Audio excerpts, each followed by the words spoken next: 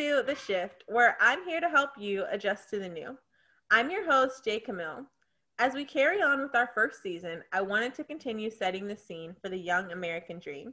You know, the idea that we see on TV of leaving home to a new city or a new country, establishing a new community, going to a new college or starting a new career, and living the quote unquote dream. Well, today we are going to continue on with discussing the shift that comes with adjusting to a new financial lifestyle. That's right, we're here to talk about the money. Joining us today is a fellow podcaster and finance coach, Gina Judge.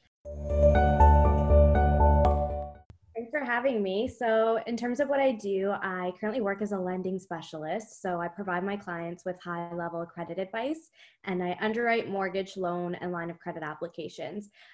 Like you mentioned, a passion project of mine is the fact that I did start a podcast recently. It's called the Millennial Money Guide. And with that, my goal is just to inspire millennials to take control of their finances. I think there's a lot that we don't know because it's not implemented into the school system. Financial literacy isn't taught. So my goal is to spread as much as awareness as I can when it comes to finances. I love it. And I love that your podcast is like dedicated to millennials because honestly, that goes right in hand with this season. This season is the Young American Dream. We have a lot of young adults, like you mentioned, who were not trained about this in high school, in college, from our families, for the most part. And so it's like we don't know how to adjust to finances when we start our career and when we start our big boy jobs. So with that in mind, where do you suggest one who's new to budgeting and finance planning, where do you suggest they start? There's multiple places that you can start. So obviously, because I work for a financial institution, I always recommend visiting the bank that you deal with and booking an appointment and just sitting down with someone. Reason being is they have the tools and resources that you need to make sound financial decisions. And at the end of the day, there's no judgment. I think one of the biggest reasons that we avoid going to our bank is just because we think that we're expected to know certain things. But walking into that appointment, just know that there's never any judgment. If it's a matter of you learning how to budget, if it's a matter of you trying to get out of debt, how to manage your student loans, even to start investing, like that is definitely a good first step. Now, I know everyone's not necessarily comfortable with that, but the internet is a great place too. Like there's so many different websites, there's so many different podcasts that you can listen to. So depending on what your goals are and where you want to start, I would recommend going to your financial institution or just doing some research online. Nice. And I mean, those things that you mentioned, going to a financial institution, because most people have a debit card or some kind of card. So that's free. I mean, that's what they're there for. That's a part of their job. So definitely check out these free opportunities. And then I've also heard people mention apps and softwares such as like Pocket Guard or Mint. Like, do you have any preference towards either of those? Yeah, no, that's a good point. I actually recommend mint.com. What Mint does is, let's say hypothetically you have more than one bank account, you have more than one credit card. What they're going to do is they're actually going to aggregate all the data from each of those accounts into one place, and they'll actually create a budget for you. So it definitely saves you a lot of time. It's very organized, and at the end of the day, it'll help you build a budget that is specific to you and your needs. So mint.com is definitely a good resource. Another point that I typically make is, you know, if you have friends that are doing really good financially, like if they're in a strong place where they're already investing, ask them who they deal with. One thing or one comment that a lot of people make is that they think they need to keep all their eggs in one basket. Like you don't need to bank with one financial institution. You can have, you know, your investments with one bank and you can do your day-to-day banking with another. So that's a good point that I think that is important to make. That is a good point. And it doesn't hurt. It's just like a doctor where perhaps you have a procedure and you go get an opinion and maybe you don't like what was stated, so you get a second opinion. Totally. It's no different than having different financial advisors or people to give you wisdom and advice on how to budget your finances. So with talking about a budget, so let's say someone they start, you know, accounting, they start saving, especially at a young age, and maybe they're like, ooh, I want these shoes in 2 weeks, these Jordans that are about to come out, or the latest Jimmy Choos.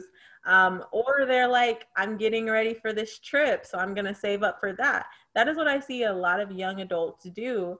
But what happens when there's an emergency? Like, it's a hospital bill or it's a death in the family. How do you account for unexpected expenses in a budget? Do you suggest having an emergency fund? Why or For why not? sure. So I definitely recommend having an emergency savings. A good rule of thumb is that you want to have 3 to 6 months of income set aside in case there is an emergency. Now, if you're self-employed, we actually recommend having 9 months of savings set aside.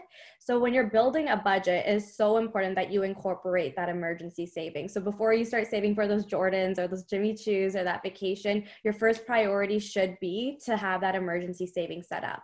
And when it comes to making a budget, to keep it simple, it's just a cash flow analysis. What you're doing is you're looking at how much income you have coming in each month and how much you have going out in terms of expenses.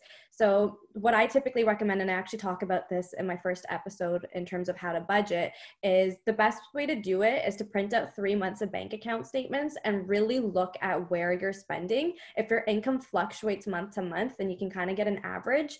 And then from there, at the end of the spreadsheet, for example, if you plug those figures into a spreadsheet or if you used mint.com, it would tell you if there's a surplus or if there's a deficit. If there's a deficit, it means you're spending more than you make, which means you need to cut back.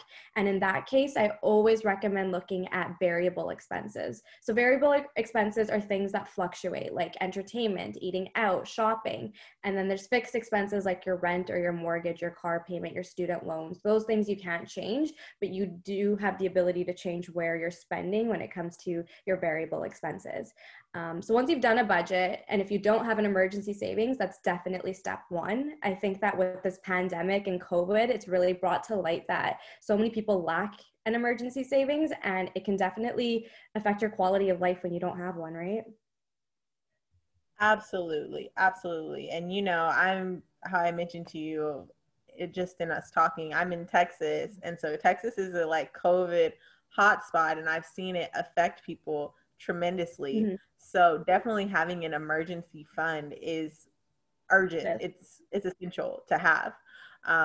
With that in mind, though, how you talked about the variables, what are some small things you suggest one do to save money and create better spending Yeah, habits? I have a couple of tips. So I know that a lot of millennials are impulse purchasers, especially with Amazon and all these different, e-commerce has become so huge now in this day and age. So what I typically recommend is tip number one should be, if you're about to make an impulse purchase, don't pay, wait 24 hours. And if you're still thinking about making that purchase, then go ahead and do it.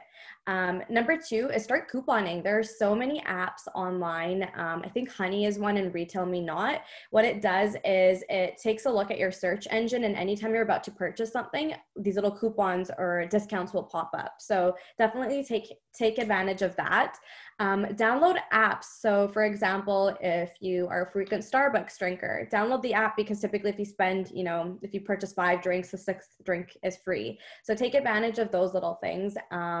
And at the end of the day, just be mindful of where you're spending your money. If you do a budget and you're in a position where there is a deficit, then I think that it's really important to dig deep and think about your money roadblocks. So with a money roadblock, there's so many different types of roadblocks. So for example, I'll talk about mine. When I was growing up, I was raised by a single mom, and I didn't have luxuries growing up. So for me, once I did get a job, and if I was stressed out, I would find that I would go shopping, and it was very therapeutic for me. But once I started thinking about my roadblocks and where they were coming from before I would make a purchase, I guess I would just think about it twice.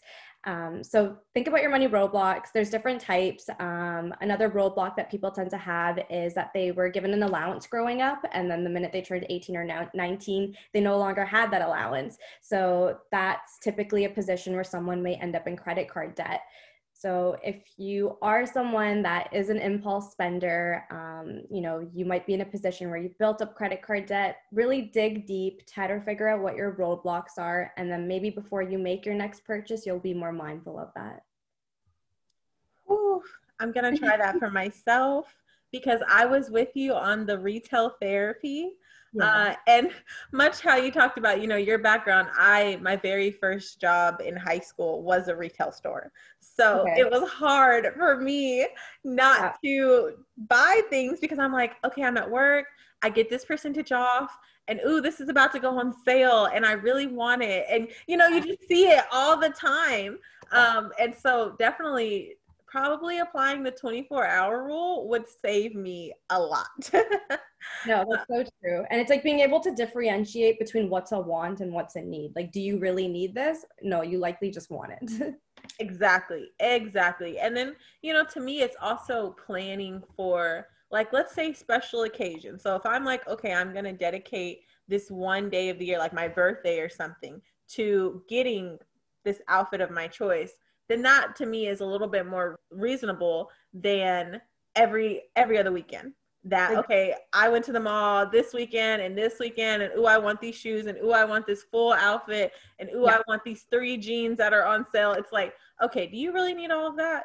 Because chances are, especially if you're working like in a professional realm, you're not even wearing that every day. Exactly. Yeah. No, that's such a good point. So you mentioned credit cards at one point, and I remember when I was in college, it was about my first or second week of school. And I mean, they just had all of these banks that were on campus. And they're like, you sign up today, you get a free credit card, you get a free $500 and this and this. And, they were always talking about helping students even as well with like student loans. And of course, every student wants to get through college for free Yeah. or with little stress as much as possible. But how important is it to have a credit score? And what do you suggest one does to start and build it? And then how often should they check their credit score? I know that's a loaded question. No, those are good questions. So one, your credit score is so important. It's one of the factors that determines the interest rate on a loan in the future. So I always tell people to think big. So when you're thinking big, think of a mortgage, think of a vehicle loan. So building your credit is key. It's something that a lender looks at to determine how you've paid and managed credit in the past. It's like historical data essentially. So one, very important to start building credit. In terms of when, you want to start right when you turn 19. I think that's like, because I'm from Canada. At 19, you can start building credit in America, right? Is it 19? Okay, good. It's 18. Oh, 18. Wow. Okay. So right when you turn 18, get a credit card, get like a student card, but be mindful again of how much you're spending. So build a budget, because typically, again, financial literacy isn't taught in school. When a bank signs you up with a credit card, they don't usually sit you down and say, hey, you want to make sure you're making your minimum payment on time. You want to make sure that you're not carrying a balance over 80% of the limit. These are all things that are very important. So step one, when you get your credit card when you're 18 or 19, is to have a budget, because realistically, you should not be spending more on that credit card than you should have the ability to pay off that balance at the end of the month, because people get into trouble when they start carrying balances month to month. And that's how credit card debt really builds up. So I know that you asked me, is credit important? Yes, it is, because it can determine the interest rate that you have on a future loan, and thinking big with a mortgage. And two, start building your credit as soon as you can, because length of time established is huge with your credit score as well. So typically someone will ask me, if I'm consolidating debt for someone and we're paying out all these credit cards and they're ready to close a few, I always recommend keeping the first one that you opened open and maybe closing a credit card that you recently got, because length of time established affects your score. And then thirdly, in terms of pulling your credit and checking your score, it's a good idea to have some sort of a credit monitoring app in place. There's quite a few. I know even with some financial institutions, they have the ability for you to monitor your credit score. The reason that you want to do this is because if your identity was ever stolen, the only way that you would know is if you monitored your score and you saw a huge dip. So if you monitor your score and you're seeing dips month after month, you definitely want to question it, and you want to go to your bank and figure out why that is. Especially if you've been making your payments on time, like there's no reason for there to be a dip. That's a huge reason. And in terms of pulling your credit, you can probably pull your credit once to twice a year. A common myth that's in place is, oh, if I pull my credit, my score is going to drop drastically. That's not the case. The only time that a person should be wary about pulling their credit is if they already have a low score. And someone that has a low score either has collection items, it's likely someone that's fallen behind on payments, it may be someone that's carrying balances very close to the limit with multiple credit facilities. That makes a lot of sense. And that was I love how you broke down every single question that I asked you, because that was definitely something I wouldn't have known, as well as when you went into like talking about the historical data attached to the credit cards, and that if you're to close one, it's probably wise not to close your first one. I think that was really, really good. And it's really essential for young adults to know, because we're just like, okay, I'm going to cut off a credit card. I'm going to stop using a credit card and minimize my number from 5 to 3 or 5 to 2. But we don't really think about how to do that. We just think, I'm just going to cut off these 3 cards with no thought attached. And you know what? It's good that you make that point, because when people do that, they often see a dip in their score and they're like, I don't get it. Like, I paid off my credit cards. I closed these cards. Why is my score lowering? It's because you closed the card that you had open the longest. That makes sense. So with keeping credit in mind, most millennials typically start out renting. Mm-hmm. They rent an apartment, a townhome, a condo. But at what point do you suggest one stop renting and buy a home? As soon as possible. I think even when you're renting, again, it goes back to the basics, having that budget in place and implementing your savings into that budget. So if your goal is to be a homeowner and you're renting, you should still be putting money aside every single month to ensure that you have enough saved when you're ready to place a down payment on a future property. And the biggest thing that you want to ask yourself is, one, am I doing this alone? Am I doing this with like a sibling or a partner? 2, what is the purchase price going to be? So where do I foresee myself living? Do I foresee myself living in a condo? Okay, see myself living in a condo. How much am I going to spend in purchasing that condo? Because generally speaking, you want to have 20% saved for a down payment. So once you've asked yourself those questions and you've narrowed down exactly how much you need to have saved, then you can put a plan in place to have that amount saved. And to take it a step further, it's not a matter of just putting that money aside into like a regular high interest savings account. You actually want to look at investment options, especially if your time horizon is longer than 3 years, because that's going to accelerate the growth of your savings. And it's going to ensure that you have enough saved when you're ready to stop renting and make that purchase. Well, that just brings me to my next question. And I love that you mentioned it. Investing. Because that's a hot topic right now. I mean, I see so many people that are now Forex traders, or even if they're not, everyone's talking about Robinhood or the different like apps for the stocks. At what point do you think someone should start investing? And I mean, that could include anything from 401k, stocks, foreign exchange, and then why should they? That's a good question. I think that you should start investing the minute you have your emergency savings set up. So rule number 1 is never start investing if you don't have an emergency savings. Reason being is, let's use this pandemic as an example. If I had all this money invested and I didn't have any emergency savings, well, the first thing I'm going to do is dip into my investments. But when COVID happened, the market actually started going downwards, and the market value of people's portfolios dropped substantially. So for someone that had no emergency savings, they would have had to tap into their investments and incur a loss. So rule number 1, have that emergency savings. Once you have that, definitely start investing. And there, like you mentioned, there's so many different ways for you to start. If you have an employee plan, there's typically a way for you to maximize your contribution. So let's say if you put $50 into the plan bi-weekly, your employer will match that. So you can start by taking advantage of that. Secondly, for someone that has very minimal investment experience, I recommend going to your institution, because when it comes to investing, you definitely want to do your research and be well educated on the decisions that you're making. So you could start with your financial institution. You could look at mutual funds. You could do your research online, read some books. You could look at investing through Robinhood. There's like so many different applications online where you can go through like an online brokerage. But I would definitely recommend doing your research, because I do see a lot of millennials making mistakes where they want to get rich very fast, but that's not the case. When you think about investments, it should always be a long-term savings plan, not a get quick rich type of scheme.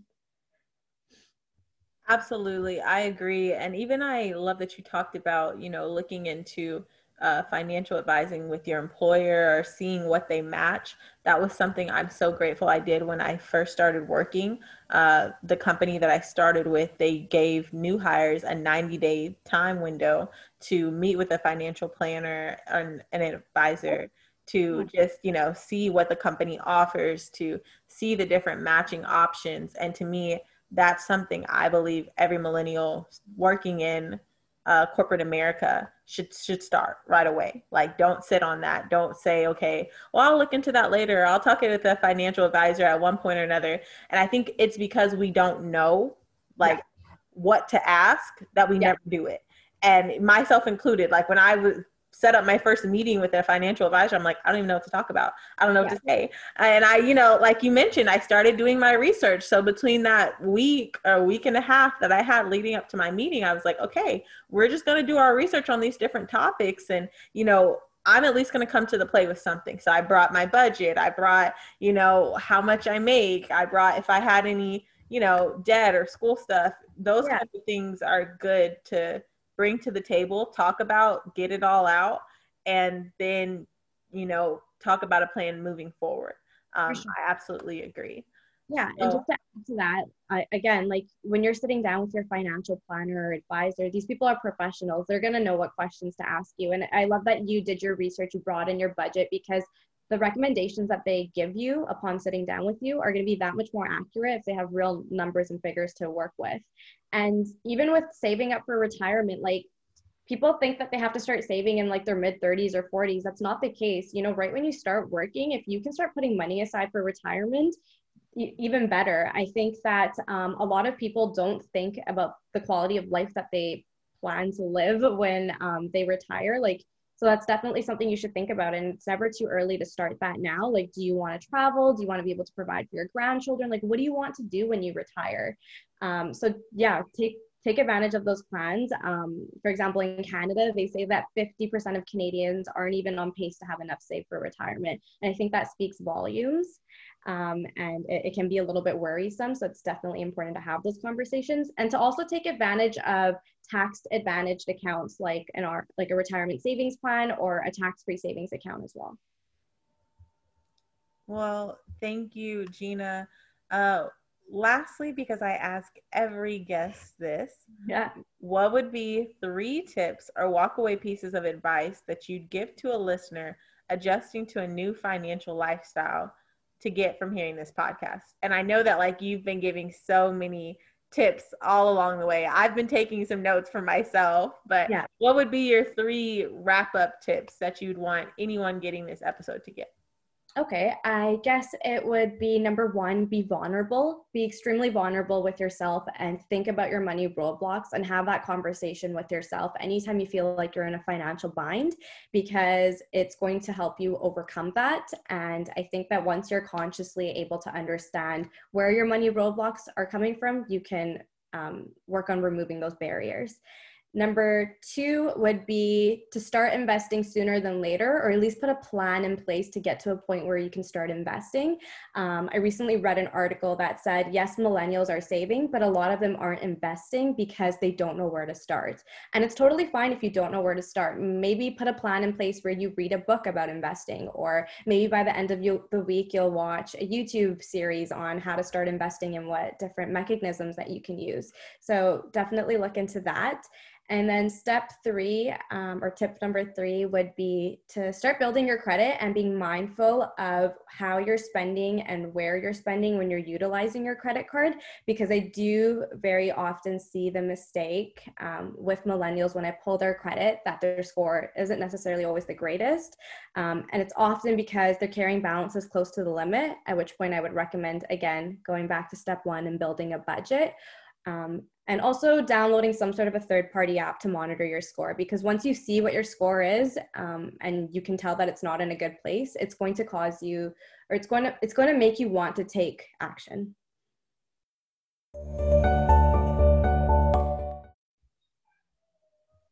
Awesome. Well, thank you, Gina Judge, for giving us tips on how to navigate through the shift of adjusting to a new financial lifestyle. That's all from me. I'm Jay Camille. Thank you all for listening. Don't forget to like, share, and subscribe.